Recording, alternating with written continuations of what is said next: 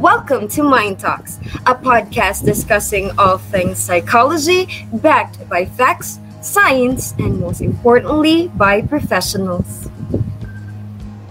Yes, so getting professional advice is heavily stigmatized. The very thought of reaching out and asking for even a consultation is considered a big deal, and media outlets such as the news, various social media platforms, and even our country treats and respects mental health significantly less than our physical health, which further causes everybody to devalue it. Do we know about and understand mental health enough to dispel the myths surrounding professional health? Dismantling stigma, overcoming inhibition, and embracing fearless ambition, Mind Talks demystifies the misconceptions and dispels the myths about counseling. Hosted by our very own Cebu Normal University psychology seniors, Crystal Amistad and Eliza Abrera.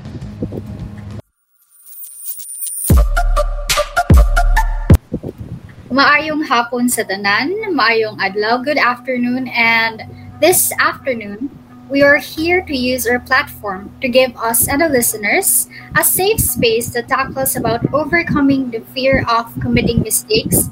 We are here to acknowledge about mental issues, to validate struggles that others may view as inconsequential, but deserves to be heard nonetheless, because having emotions, no matter how negative they may be, are normal. Yes, thank you for pointing out that Eliza. Good afternoon, our dear listeners. We are here to give people the lens to see through things that most would easily dismiss given how busy life is and with other pressing matters to attend to. We're here to remind you, our dear listeners, and solidify the idea that just because your hurt is not physically seen doesn't mean you should just brush it aside. We see you, and we're here to take the first steps with you in getting the help that you need. Welcome to Mind Talks, a podcast discussing all things psychology, backed by facts, science, and most importantly, by professionals. That's right. Today's podcast topic is interesting and highly relevant, especially at a time where we are mostly left to our own thoughts because the pursuit of outside activities and human interactions become more limited because of the pandemic. Mostly considered taboo in the Philippines and other countries around the world, counseling or seeking professional help isn't as normalized as we want it to be. This is actually very unfortunate, but that is exactly right. That is what is happening with our world right now, Eliza. Although, yeah, slowly but surely, mental health has been an important topic as of lately, getting professional help is still heavily stigmatized. And I know it's nowhere near being prioritized as the other branches of healthcare in our country. And I know that our listeners also observe this too.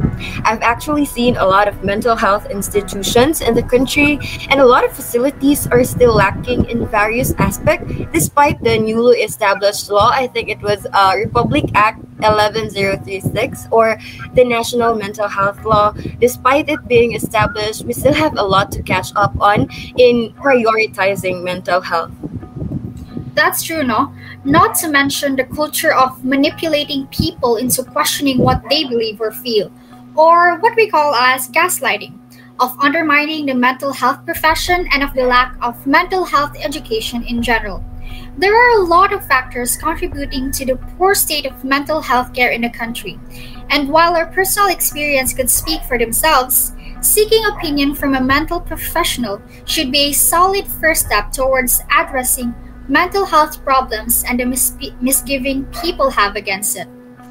Yes, and to give us a few more insights in today's topic, let us welcome today's guest speaker, Ms. Chasa Ruth V. Capitan.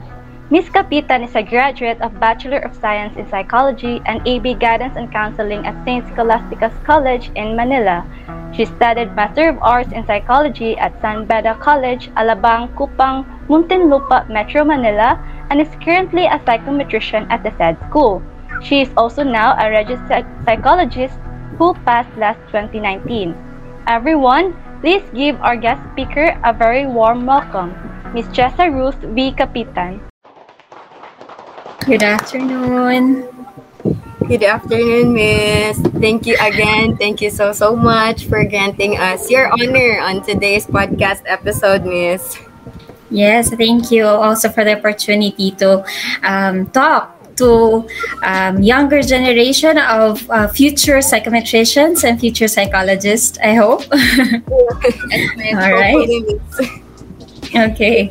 Thank you so much, Miss. And I know that we have a really competent guest and really knowledgeable speaker for today, our dear listeners. So just get on your seat, continue listening as Miss Shasa will help us learn more about guidance and counseling for today's episode. Yes, Ms. Jessa will shed light regarding the fear of students in reaching out to counselors as we delve into the latest problems, find amusement in the most outrageous thoughts, and take a closer look at whose voices are actually unheard in this conversation. It's going to be a fascinating, informational, and eye-opening podcast that we think you will all enjoy. Okay. So it's no secret no that a lot of people are actually very hesitant in seeking out help from professional like counselors. So ikaw, Crystal, what's your experience regarding this? I actually have a really negative connotation about guidance and counseling, Miss, because I don't know if it's the same, but way back in high school, I came from a public school, and I don't know if it's still the same in private school. But in public school, guidance and counseling is you only go to the guidance counselor when you committed something bad or you committed a mistake in the school, and then your signature will be put in the anecdotal note, and then that signature will affect your grade, or you there is also a chance that you will not graduate if you have too much signature on the anecdotal note. So guidance and counseling for me really fears me. Like I have this thought that it's something fearful that I should not reach out to guidance counselor because I feel like I have committed a mistake. So I think this is a very common misconception among schools, Miss. So I think it's very important that we talk about this as well. That's unfortunate. No, in our community, Kai, it's not really talked about yun, especially with the elders. It's as if hindi option yung magtanong or ask help from counselor. So for our first question, Miss, based on a professional's point of view, what are the possible origins for the reason behind why a person would not reach out to a counselor? Siguro ano na din, it's also because of our societal norms na when we reach out to these kinds of professionals, meron tayo, we have that connotation that you're crazy, why aren't you mentally fit? Like, that's just a typical problem. You're supposed to be okay. Parang ganun. Having the mental problems, they perceived it before as something that is, it's not serious. And that seeking out for people, professionals, for this kind of field is something that's only common for those who are schizophrenic, who are really retarded, diba? And so even if you have simple problems and you have like normal issues in your life and you really can't handle it, feeling mo it's wrong to seek out for people because it's a typical problem. I should be able to solve it. But that's not the case. The case is, as long as you need help, if you really can't handle it on your own, you can always seek out. And the sad thing is that people find being sad or having the problem of dealing with our own personal issues, even if it is small, we are afraid to seek out because people tend to call us like you're weak, or why are you crazy? Are you crazy? Are you getting para you don't know how to handle simple issues? Parang ang hina mo naman as an individual. Parang ang hirap nun. So to avoid criticism, to avoid misjudgment from people, we tend to avoid going to these profession.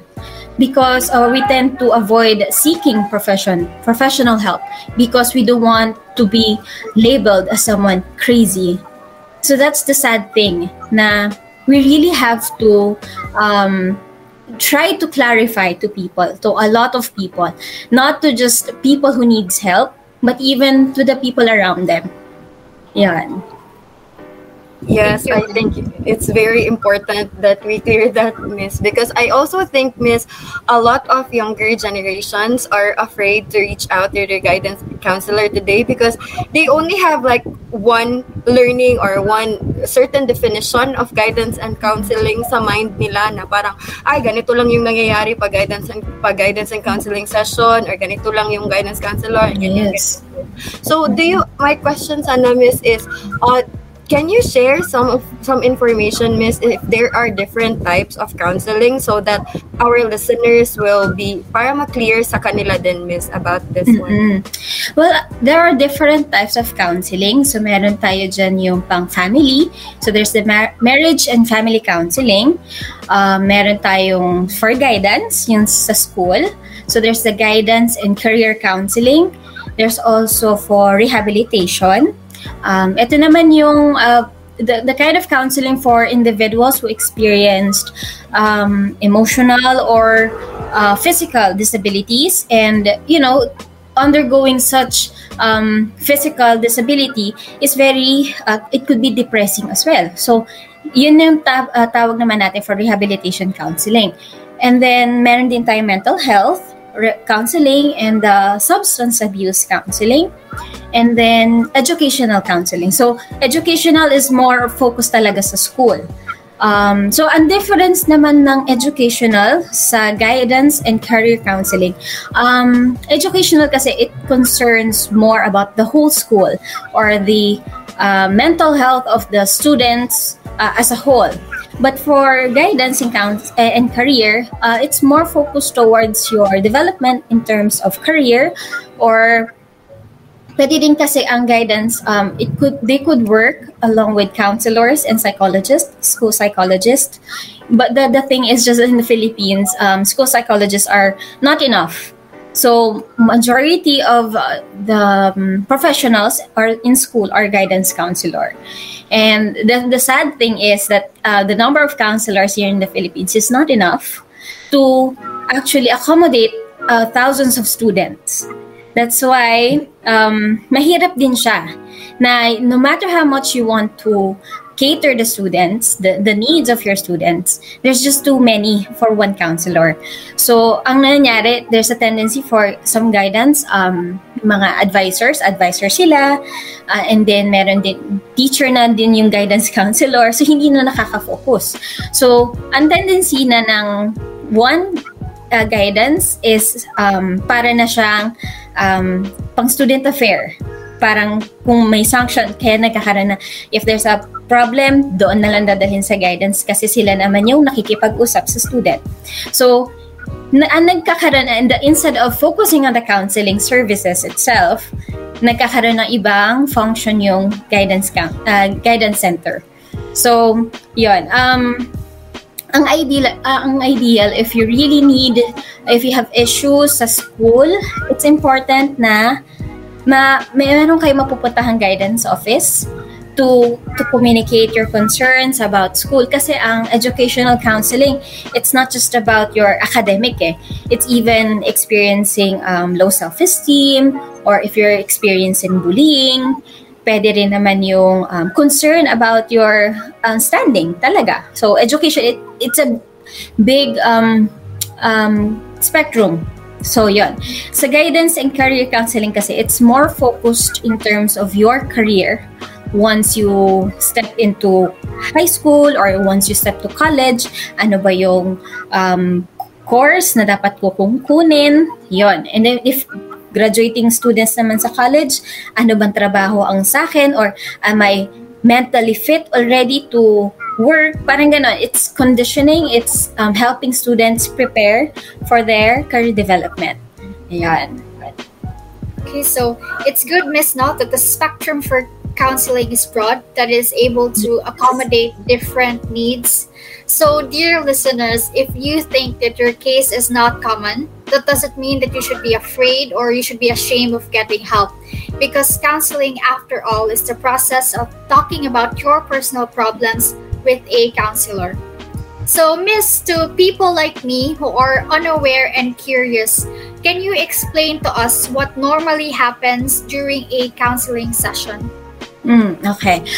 Sa isang counseling kasi, the typical structure kasi is that you meet with the client and then you get to know the client first. Some instance, nagkakaroon ng interview. The interview part is getting the history, getting to know your family background, your personal information, pwede rin yung medical history mo. And then, usually, 1 or 2 sessions yun eh. And then if the counselor seems to recognize that this individual is maybe experiencing some sabihin natin disorder, or parang they're giving a diagnostic impression, so they would provide a psychological assessment. So merong ganon times.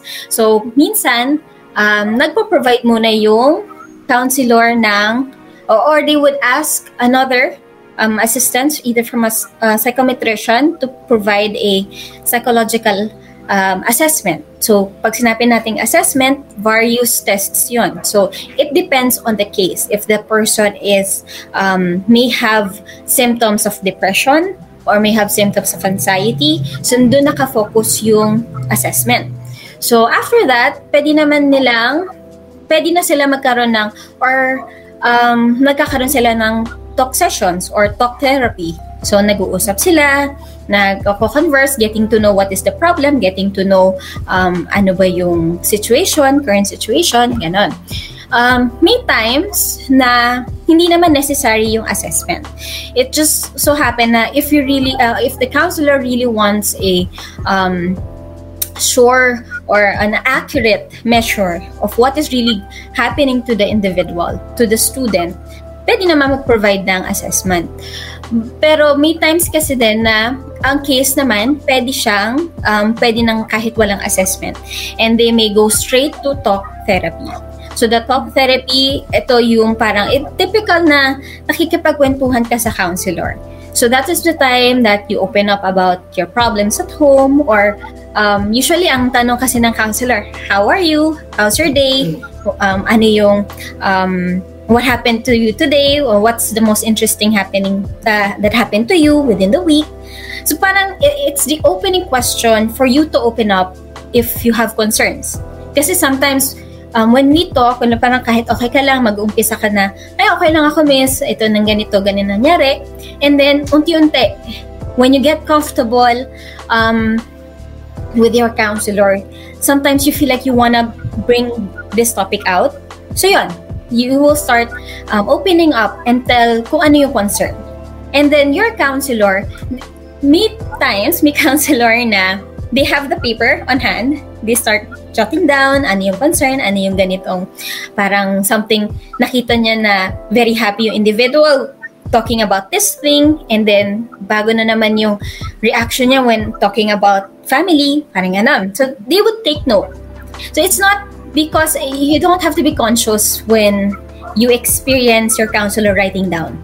Kasi before, when I was in college, I was very conscious about what my counselor was doing. Na nagja-jot down, parang I see the non-verbal behavior of the counselor.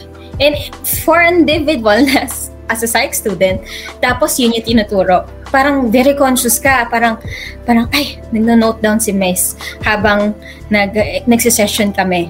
So parang yun, you have to, when you enter a routine or and counseling with your counselor, you should be just let go of those worries and just talk. You know?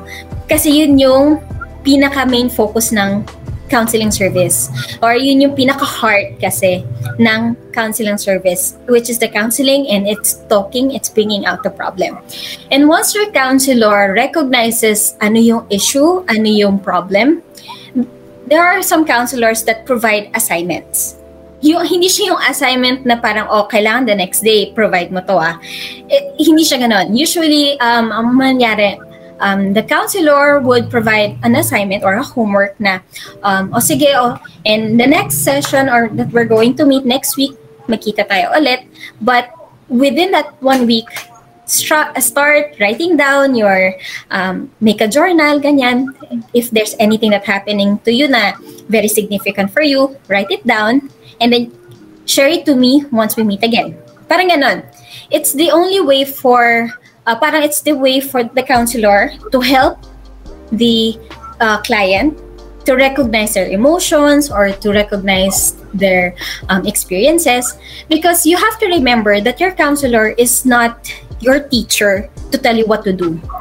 The task of the counselor is to guide the client. So ang idea kasi, the people have the misconception, I think, that ang counselor mo ang mag-advise sa'yo, anong gagawin mo, anong gagawin mo sa buhay mo. Hindi siya ganun eh. Klaro na sa amin before na counselors are not there to dictate what you're going to do to fix your life. Your counselor is there to guide you, to help you recognize what you can do as an individual. So parang ang point kasi ng assignments is to make you realize na, oo nga pala, kaya ko palang gawin to.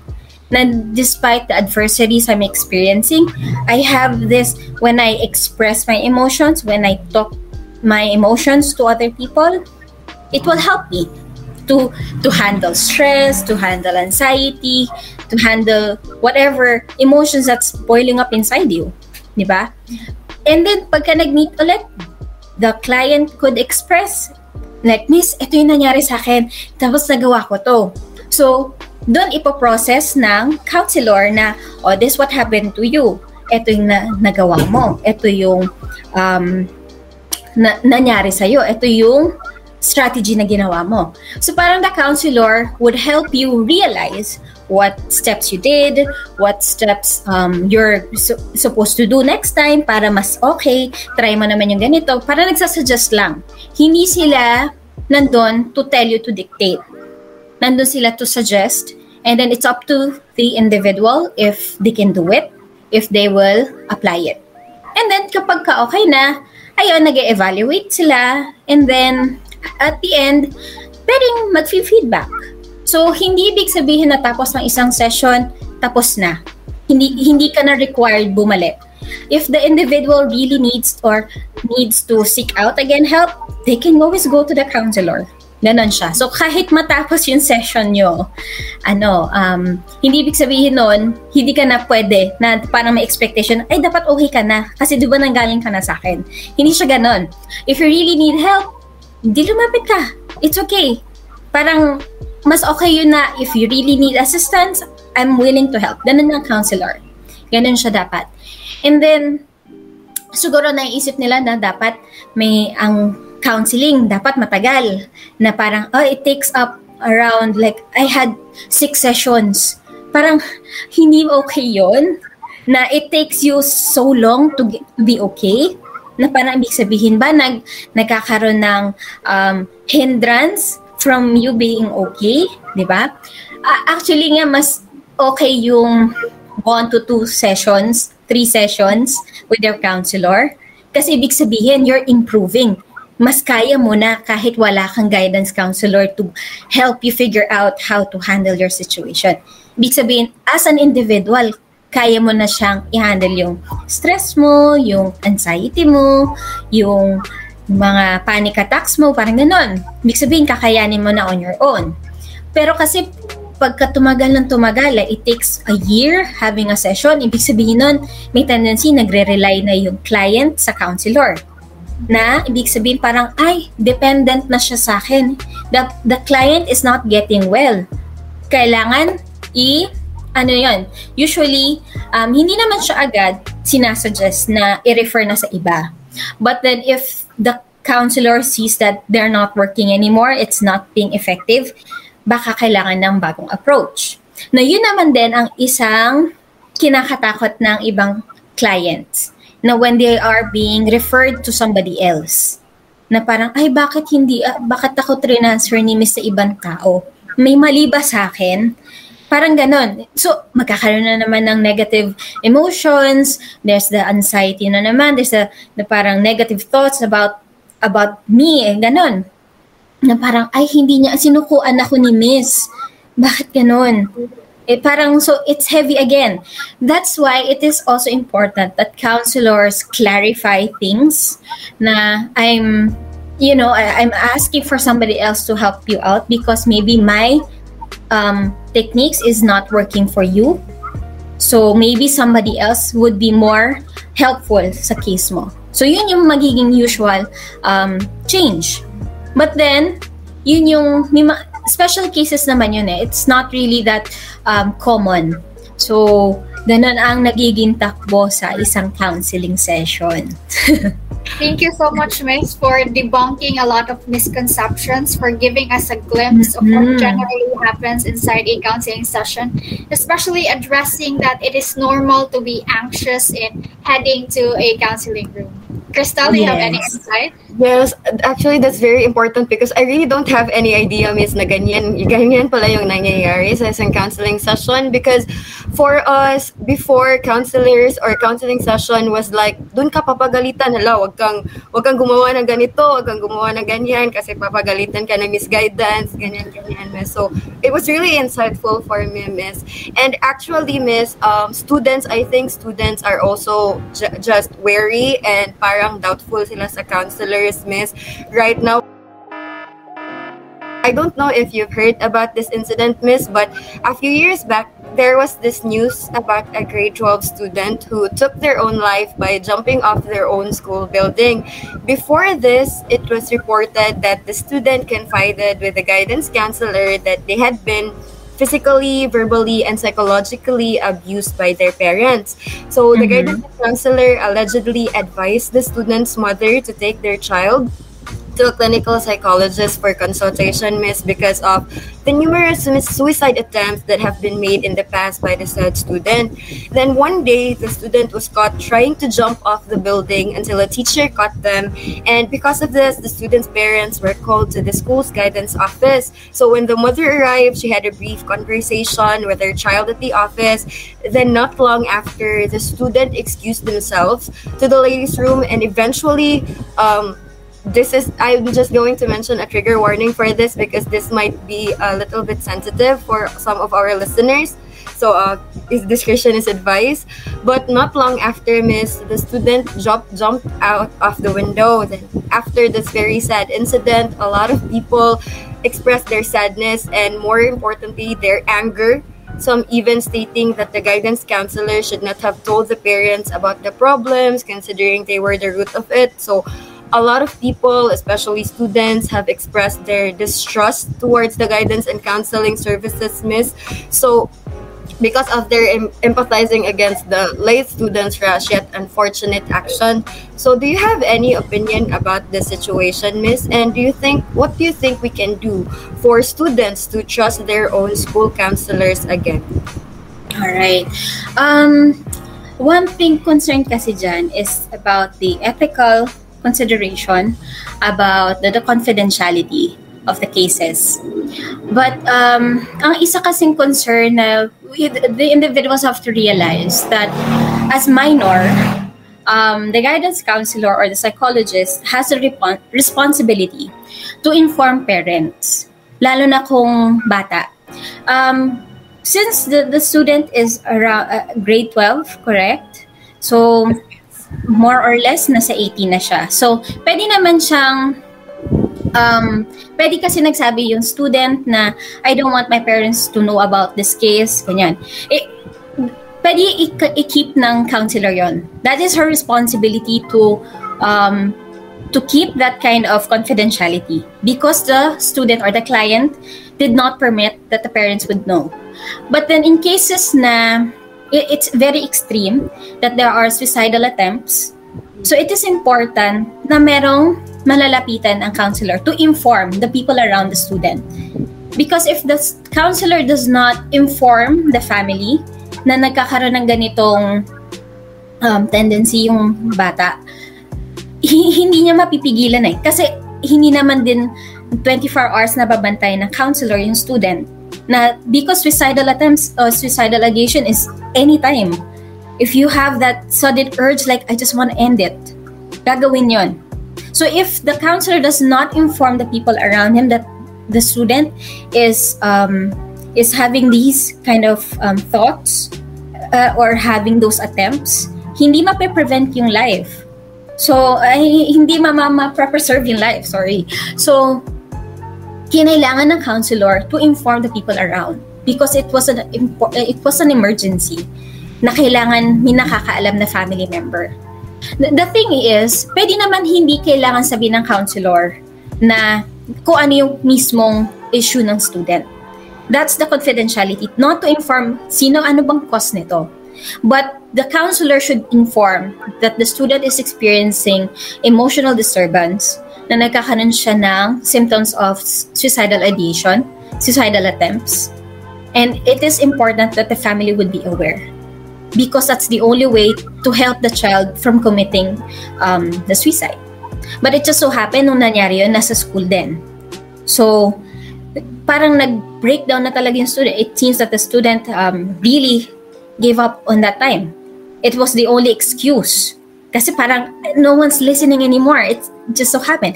Hindi na klaro na parang the informing your parents was something for you to be okay. It's not because the counselor wants the family to intervene with the counseling. It's because they want to make sure na that the student would not take their life. But it just so happened na give up. It's not give up. It's breaking down. They had that breaking point. Then they committed the suicide, and that's very unfortunate. Na hindi na klaro. So if that so happen, you meron kasing sa sessions when we are doing the sessions at the beginning, there are contracts. There's the parang hanggang saan pwedeng mag-inform ang counselor sa family, when would be the time that the counselor would have to inform emergency contacts. So nandun yun, kailangan klaro yun sa client mo, kailangan klaro yun doon sa student. So I think there could be some kulang na steps na hindi na nagawa kaya nagkaroon ng ganitong issue.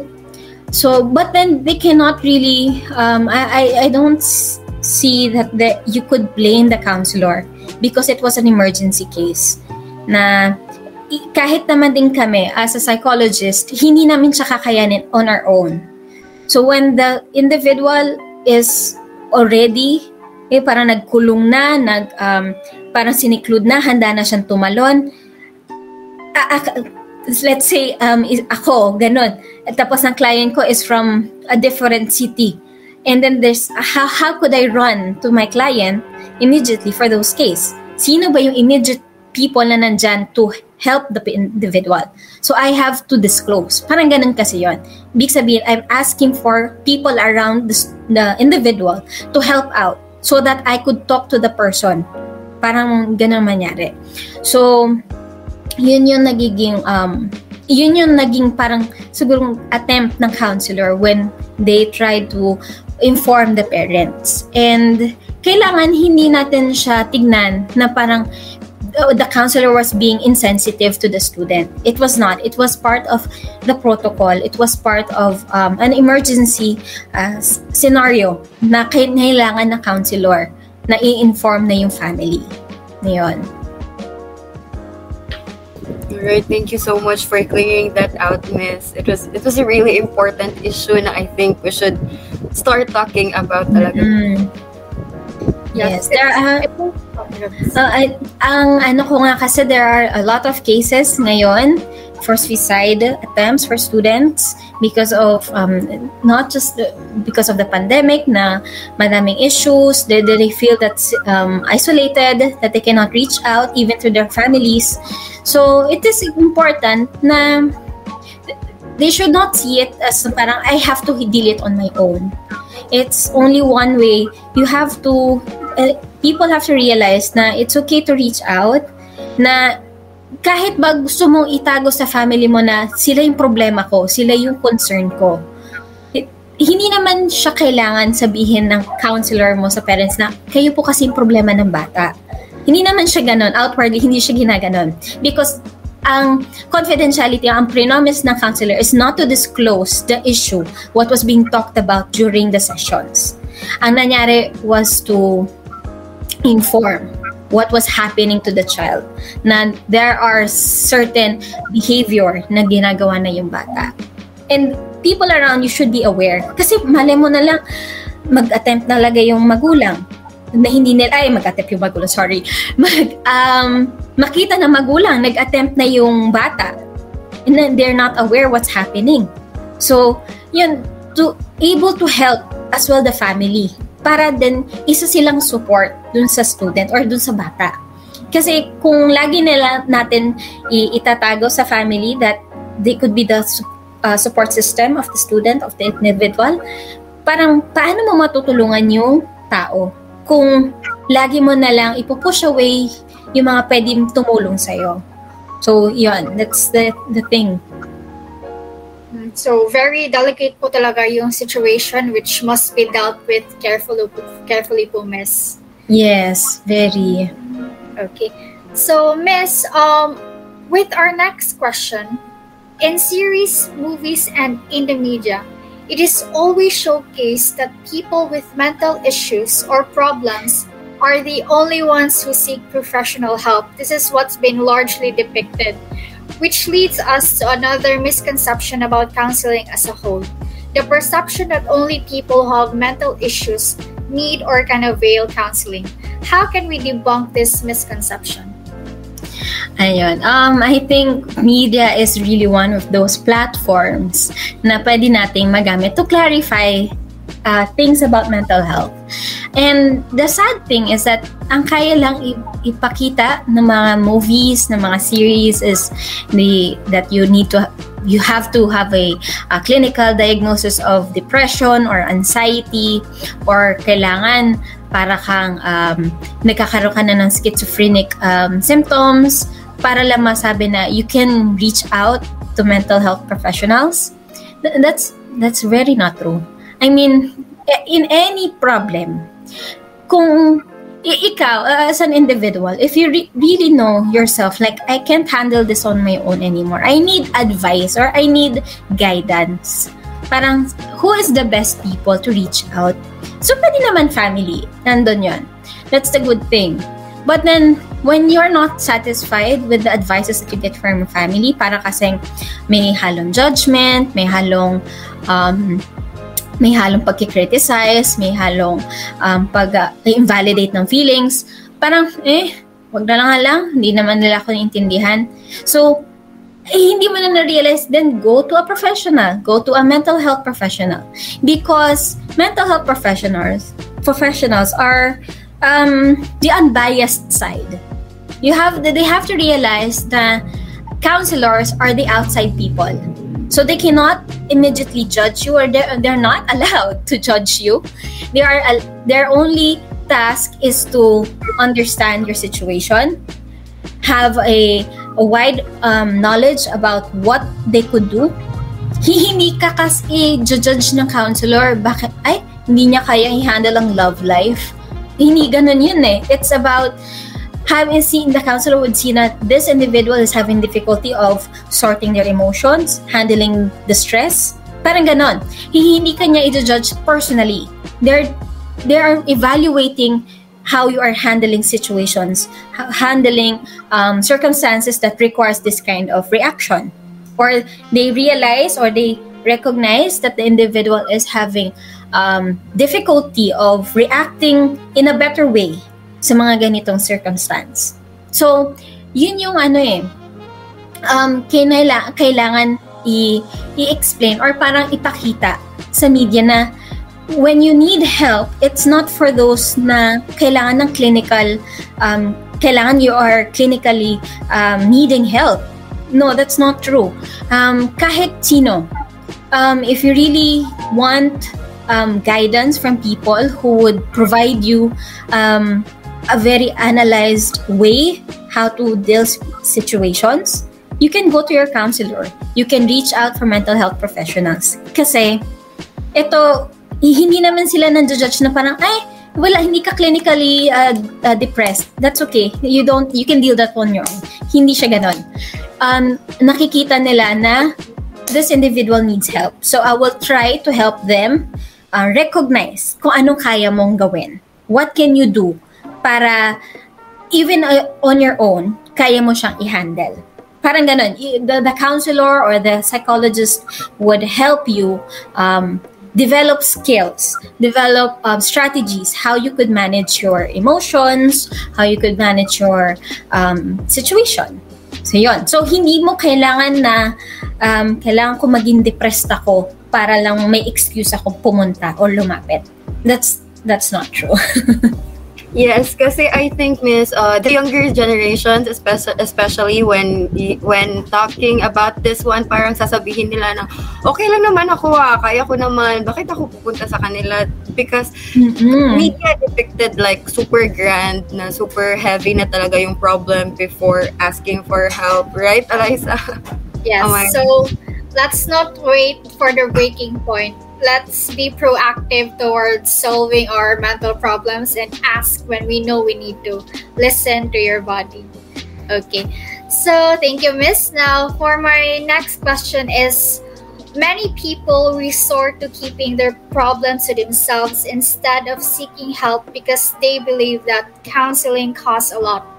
Is this true, or are there services available for people who cannot afford to pay much for a professional counseling, Miss? Okay. As an individual as well who wants to seek out mental health as well, ang concern agad ang iniisip, how much? It's very expensive. Parang professional to, may bayad to, mahal. We have to realize na stop thinking about the money. Start thinking about your health. Ganon. Because counselors or psychologists are willing to adjust. Ano siya? Parang if the counselor sees that hindi niya kakayanin to pay, but the need is really there, sometimes they provide it freely because they want to help out. Yan. Lalo na kung sa school. Yan, you can avail them. You can go to your counselor anytime. That's like their job. That's their purpose in the school. Parang mas gugustuhin nilang, come on, go to the guidance. We'd love to accept you. We'd love to talk to you. Ganon.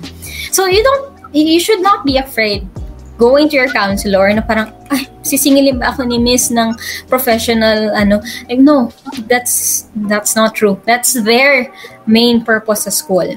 So you can go to your guidance counselor sa school talaga. Now, if you're going to seek mental health professionals privately, yung mga nagpa-private practice or sa mga clinic, meron silang set professional fee.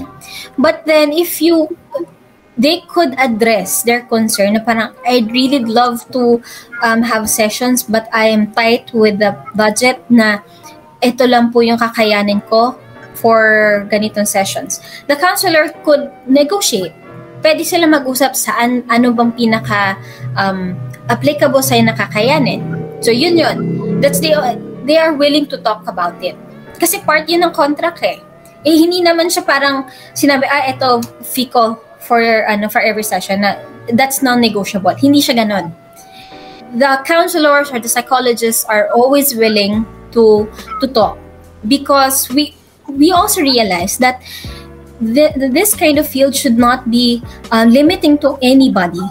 That this should be accessible to anyone. Kahit ba mahirap ka, kahit ba naka-rely ka lang sa scholarship at wala kang extra pera to seek out professionals, di ba? You could negotiate na parang, ma'am, this is what I could only afford. Ganitong sessions po. Ganitong amount. Willing sila makipag-usap. So, don't let the finance or don't let the payment be a hindrance to your need to seek out professional help. Kasi kahit ba naman, minsan nga may mga professionals na sa probinsya na dahil wala silang pera, kahit kung ano yung gulay, may gulay po akong na doon sa palayan po namin, ito po yung ko, ito na lang pong pambayad ko, tatanggapin nila yun because they feel grateful enough na at least they went to them and seeked help and this is what they could afford. So, yun, makakain naman ng counselor yun or ng psychologist or pwede niyang ibenta yun kung gusto niyang magtinda ng gulay, anything, di ba? that should not be a hindrance to anybody. Parang, I could offer you this this much lang po. Pasensya na po. Parang, no, it's okay. Tanggap namin it. It's understandable. Hindi siya parang, ang mental health is not for those rich people. No. It's for everybody. Regardless of your economic status, regardless of how much your parents earn, no matter how much you are, even if you're a working student, we don't care about that. Diba? You have to realize that these professionals have ethics. Na we're not supposed to say no to people who needs help. We are willing to help. You know? Yun. Kaya pwede siya ma-negotiate. You should not be afraid to freely talk about it as well. Hindi ka dapat mahiya na parang, ay ma'am, ito lang po kaya kong ibayad. Or parang, hala, kailangan ba libo ang binabayad ko dito? Kasi mental health to. Kasi taga-syudad siya. Ganon. Hindi siya ganon. No. It really depends on the therapist. It depends on your counselor. You just have to be open. You have to be, you're not supposed to be afraid to talk about na kung ano lang pong kaya kong ibayad po sa inyo. Yun. Ano siya. It should be open to anybody. Okay. Thank you, Miss. So that's really the message that we want to give out to our listeners, that mental professional help should be inclusive and is inclusive, na ang pagtulong ay para sa lahat. So in regards with my previous question, Miss, yes. Would you agree that the neglect for addressing mental health problems, even from people who are suffering them, is somewhat systematic? Helping people? Sorry? Like, if systematic po ba na yung neglect, hindi po ba siya na-address nationally po? Like, it's in the system. I think kasi people are, at the same time kasi people are afraid to come to mental health professionals, so we cannot really help out people if they do not come. Kasi minsan din hindi naman din pwede namin sabihin para sige, I'll offer you a session. Hindi siya ganun. If your client is really not willing to talk about their problems, those kinds of therapies would not be effective at all, because clients should be willing to talk about their problems, and that's the only time that counselors will be effective.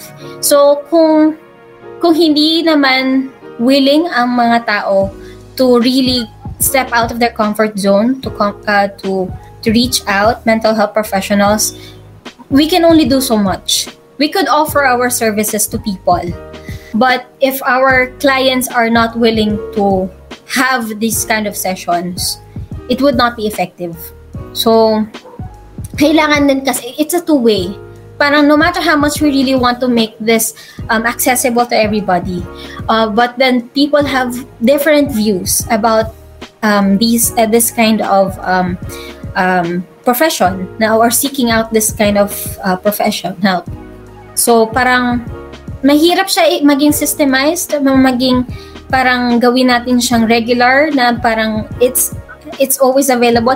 We wanted to make it available all the time, but the thing is that not everybody is ready yet to embrace this kind of service, because there are still reservations about talking to strangers, talking to people, disclosing personal issues, or even if parang the perception na parang I can manage on my own, yung ganon. It's very hard na parang gawin natin siyang parang siyang sa mga hospitals na it's available anytime. You can go to the hospital and seek for a doctor's opinion. Hindi siya ganon. Hindi siya ganon ka-open pa sa mga tao. That's why it is important that people realize that mental health is important. Na it's not about being okay on your own. Okay siya kung kaya mo. But then if you're starting to break down, na you're insisting na kakayanin ko on my own, when it's obviously hindi na, you can, they should feel na it's okay. Because kung kung pipilitin, sabihin natin ng family na nag-insist na, no, you have to attend counseling. If the client is not willing, nothing will happen to the session. Kasi laging parang may doubt or laging may wall between the counselor and the client. So, hindi magpo-progress, magsasayang lang ng time, ng money, ng effort. Kasi walang willingness, walang acceptance, walang initiative to actually make a change. So, yun yung difference, yun pa yung mahirap. Kasi hindi pa lahat willing. Hindi pa natin kakayanin. That's why we have to continuously, encourage everybody to realize or to reflect and know na this is something you could ask for help anytime. Just like a typical or just like the hospitals, yung usual na physical check-up na parang kailangan available siya. And when I need it, I'll go there. Ganon. Yes, Miss. I think it's very important talaga. And na-pick out ko po kanina sa sinabi niyo na it's also about the client, most especially about the client, that they need to start open up. People should start opening up to counselors, Miss. Pero kasi, Miss, I think na a problem is that being in our country that is known to be devoted to their religion, it's also a common problem that whenever a person, especially the younger generations, would make themselves emotionally vulnerable, they are invalidated and even seen as someone who is lacking faith in their religion. Like, kulang ka lang sa dasal, ganyan, kaya ka nagkakaganyan. It's a bit dissuading kasi, Miss, knowing that this form of invalidation usually comes from family members or those older generation, Miss. So, as an expert, Miss, how would you approach people with this mindset and convince them that counseling is equally important as their religion and their faith? Ayun. Actually, I'm surrounded with people that are very old generation na. Siguro, I'm just fortunate enough that my parents are willing to listen about, kasi my parents are seniors already and they've never encountered counselors or psychologists. So, religion ang kanilang panghugot when you're experiencing problems na parang, idasal natin to kay Lord, just read the Bible, yung parang go to Mass, you have to attend Mass kasi dasal lang yan, papakinggan ni Lord. Hindi naman natin kasi sinasabi na we're not praying, we're not religious. It's not about that. That's the thing that they do not realize na it's not about lacking faith. It's about because I need guidance. It's not about, I'm not asking for parang spiritual guidance. Yes, I have that. Pero hindi kasi nare-realize ng older generation that we're actually seeking for like an actual guidance from people who could help me figure out how to deal with situations like this. Parang kung po pwede lang pong may manual po, yun na lang pong babasahin ko. Pero wala po kasing ganon. So, kailangan kasi ang ano natin, we have to inform the people around us, especially to the older generation, na parang it's not that po nakulang po ako sa pagdadasal po. Kasi nandun naman po yun, may pagdadasal naman po akong ginagawa. Pero kailangan ko po kasi ng physical guidance, parang ganon. Parang it's not about my prayers, it's not about my spiritual spirit is kulang. Ang kulang ko po is yung actual guidance po. I need direction. Parang ganon.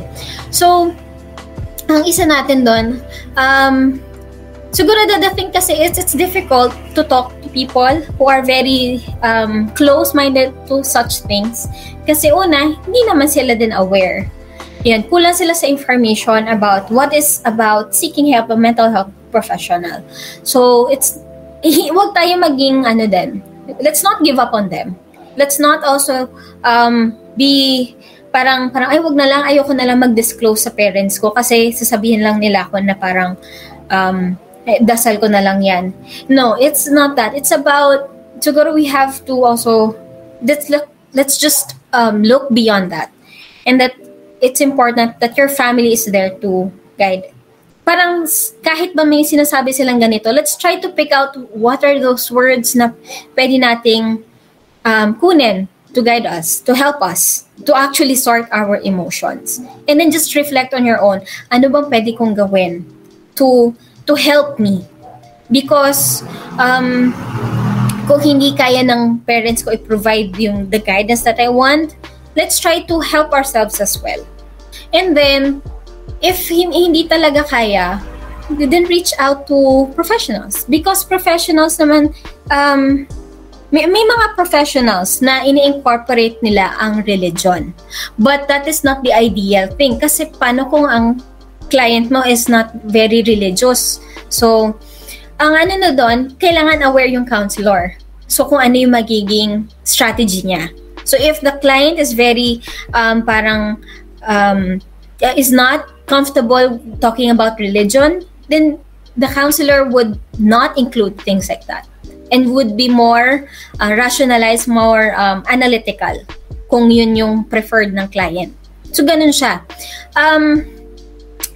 If our concern are the people na parang ano bang pwede nating i-advise sa mga taong ayaw maniwala sa yung mga parents natin na parang, hindi mo kailangan yan.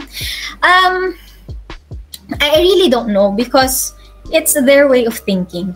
We cannot we cannot insist something to people kung hindi sila willing makinig, matuto. But then, we should not also just accept it na parang, ayaw kasi ng magulang ko, dasal ko na lang daw. Hindi na lang ako magsisik ng help. Just ignore that. And then, if you really need help, just seek out. It's not because, hindi dahil sa i-judge ka ng parents mo na bakit ka lumapit sa ganang tao? Stranger yan, hindi mo kayan kilala. Kaano-ano mo ba yan? Baka i-chismis ka lang yan, ganyan. Dasal na lang natin yan, ilalapit natin yan kay father, ganyan. Hindi siya ganon. Parang, sige ma'am, do whatever you want.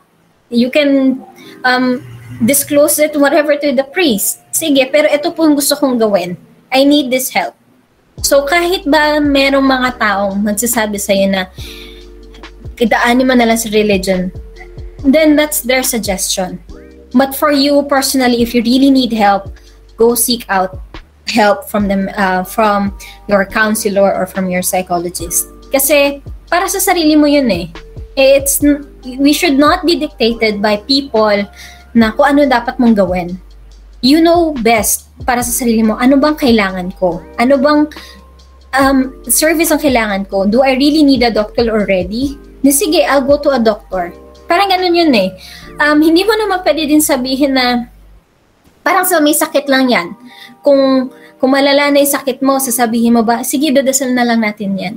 Mawawala yan, miraculously. Parang pwede naman po tayo magdasal, pero kailangan ko ng doktor. Because these are the people who are studying about certain things na sila nakakaalam who could guide me. That's also what we are doing as a mental health professionals. These professionals are studying about behaviors so they could help me. That's not something to be ashamed of. It's not, parang, sige, pagdasal po natin ang aking sarili, let's go pray for it, but then I still need help. So, yun. So, kahit ba sabihan ka ng magulang mo na parang you don't need help, if you need help, go seek out. And then, parang somehow, you let your parents, you have to be, if you want your parents to understand why you're seeking this kind of help, then also inform them kung, this happened to our session, mom, na we talked about my emotions, my problems sa school. And then, parang, bakit pwede mo naman sa akin ikwento? Just parang, I prefer a third person na hindi na, or parang hindi na nahahaluan ng emotional responses yung sa akin. Because I need to realize something that's beyond familial reaction. Kasi pag family kasi, may halong parang hindi, wala lang yan kasi nandito lang kami for you. Parang it's more than that, just that. Kasi pag family kasi nagkakaroon ng bias yun yung problema. That's why if you want advices that is not influenced by family reactions or family emotions, yung ganon, yung connections, yun. Pwede, go seek out a professional. Kasi hindi kaya ng counselor makipag-connect emotionally. It's just that they try not to get involved in that manner para maging unbiased ang guidance. Yun kasi yung difference ng just praying, just seeking out family support. Ganon. Okay, thank you so much for that enlightening message, Miss. It was very insightful. So, for the last question, Miss, what do you want to say to our listeners, especially to the students who are listening right now? How will you convince them when they're afraid to reach out to their guidance counselors, Miss? Okay. Ma-share ko lang. When I was in college, I was really also afraid to reach out to my guidance counselor. Una kasi, I'm afraid to disclose things. Na parang, I'm not comfortable talking to people about my personal issues. Na parang it's something I should deal it on my own. Until I reached a point that I really didn't know what to do. So, that was like that was the moment, the realization na why should I deal with this thing on my own? When ako nga mismo on my own, hindi ko na alam anong gagawin ko. Para kasing the judgment, it's very clouded already. Parang wala na ako ibang maisip na I'm already pessimistic, I'm already depressed, I don't know, I can't think straight. So what was the only way for me to get out of that state? I needed to hear words that would help me get out of that state. And one of the people I saw was the counselor.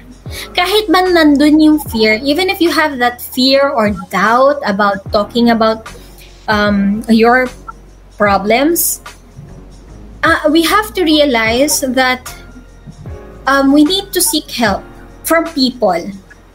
You can't always deal with your problems on your own. If you can deal it on your small things, sige, go.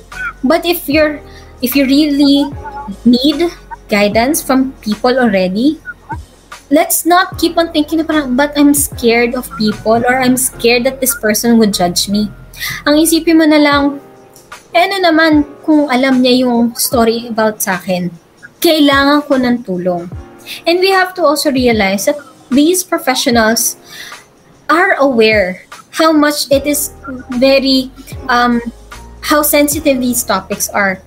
Disclosing your problems can make an individual very vulnerable. And they are aware of it, or they know the importance of parang halaga ng sa tao na mag-open up. So, we should not be afraid because they know what you're doing. Hindi naman sila mga chismosa na parang to tell you kung anong, parang ay itong estudyante ko ganito pala yan. No, they're not like that. They may talk about with other professionals because they need guidance. They also need assistance kung paano tatulungan. You should not be afraid that they would do that. But that's all because they are doing it for your sake na matulungan ka. Kasi paano kung yung counselor mo pala ay hindi sanay sa ganitong concern? Like they've never dealt with clients that deal with depression. They're only just aware of anxiety first time. So they need to seek out help as well. Parang let's not try to stop as well counselors from seeking out other assistance. Parang ganun siya. We should learn to, embrace the fact that people needs help. And as an individual, you should not be afraid to seek help. Kasi, ano ba masama kung humingi ka ng tulong? Hindi siya kabawasan sa pagkatao mo. Hindi siya kakulangan. Hindi siya weakness. It's more courageous of you as well kung kaya mong maging vulnerable. It's very courageous of the individual to open up because it's not easy, di ba? I know that it's not easy to open up to people that you've met for the first time. That's why pinapahalagahan ng mga counselors yun when they realize that this student or this individual is opening up, because it's not easy for anybody. Kaya papahalagahan nila yan. And as much as possible, they would try to keep the confidentiality. They would keep it just between us, the counselor and the client. Ganon. They would try to do that. But if, they would also need help. They would also need assistance. So, wag din tayong matakot na parang ikukwento lang nila to sa ibang tao. No, they're doing that for a particular reason. It's not because they want to put shame on you, but it's because they're needing assistance as well. So kahit ba may mga doubts tayo, sige, okay lang yan. But then you will also realize na habang nandun ka sa session, how helpful this is. Minsan mga makakalimutan mo na lang yung doubts pag nandun ka na. Kasi mas napahalagahan mo yung mental health mo. Mas na-realize mo yung benefit ng pakikipag-usap sa isang counselor. Makakalimutan mo yung anxiety mo. Kasi nagkakaroon kayo ng rapport, nagkakaroon kayo ng trust sa counselor. That's the good thing about it. It helps you be comfortable to actually express your emotions. So, yun. That's why I'm really encouraging everybody na kahit anong pang problema yan, if you really think that you need help, if you really need guidance from people, from the professionals, seek out help. Because no one is going to judge you. Kahit ba may mag-talk dyan, other people around you, parang, ay, seeking help from professionals. So what? This is for my sake. Ang iisipin mo, it's for my own sake. Hindi naman yung mga tao, ibang tao, ang magbibigay sa'yo ng mabuting mental health. It's you. It's always you who needs to be, unahin mo sarili mo. Yun ang lagi mo isipin. Hindi mo siya ginagawa to satisfy other people, or hindi mo siya ginagawa to make others happy. Ginagawa mo siya because you want to be happy. I'm doing it for myself. Yun ang isipin nyo. It's for my sake. Yun ang importante. Yan. Okay, thank you, Miss. So it's really about breaking the stigma of telling ourselves, telling others that we do not become any less of who we are when we choose to express. Right, Crystal? And I think it's very important then for our listeners to realize that your guidance counselor and the room within you are getting counseling, it's a safe place. It's a safe space. So you don't have anything to worry about, our dear listeners. And wow, I didn't realize we were talking for such a long time na po talaga, Miss. And we've really picked up a lot of information because of you. There's a lot of new information. Personally, there's a lot of new information na napawaw na lang talaga ako kasi I didn't know guidance and counseling could be this interesting talaga, Miss. So, thank you so much for taking some time out of your busy schedule to sit down and have this casual yet very informative talk with us, Miss. Thank you. Kasi it's really nice actually to have this kind of conversation sa mga younger generation because, a lot of people needs help and a lot of people needs new information. We have to really break the stigma, and that's important. Na from sa part nyo pa lang as a psychology students, you could start helping people na to realize that they could reach out to professionals and that you're there to help out, diba? Kasi yun naman yung goal natin is to help people out. Yes, Miss. I'm sure all the things that you have mentioned in talaga, Miss, will help our listeners and give them a new and better perspective about guidance counseling and the importance of mental health in general. Kaya we really appreciate you for having the sit-down talk with us, Miss. And I'm sure that our listeners are appreciating all the things that you have said earlier din po. And thank you, Dave. Thank you. Thank you so much, Miss, for enriching our knowledge and providing us with great educational value, Miss. I'm sure there are a lot of things that the audience picked up from this afternoon's episode. Salamat. Thank you talaga. 60 to 70% of young adults say stigma holds them back from seeking treatment, or talking about their mental health to others. The fight to end stigma is far from over. We may have experienced changes during this pandemic, and things may go in different directions. There might be a lot of frustrations and shame, but do know that many people care.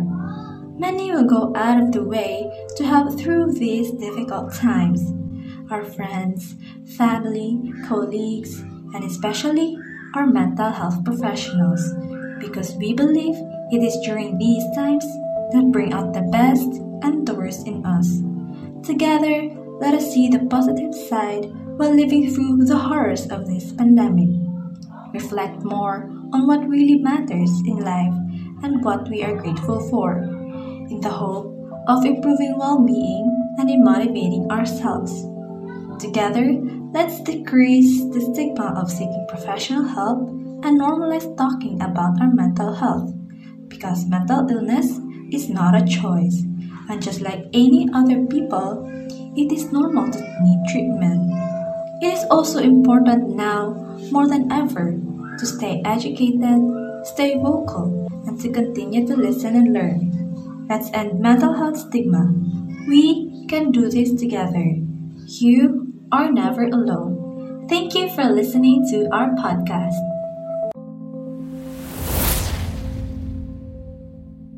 To our listeners, we leave you with this quote from the National Alliance on Mental Illness as we fight this battle together and become braver one step at a time. Every day brings new hope. Every day, we have an opportunity to help create a broader understanding of mental health, overcome stereotypes, and break down barriers. We can all do a little bit more each day to eliminate stigma and replace it with help and hope. Once again, this is Mind Talks. We air every Fridays at 9 a.m. and we're hoping to be with you on our next episode. Always remember, check on others, but check on yourself too. Thank you for listening, everyone. Have a nice day.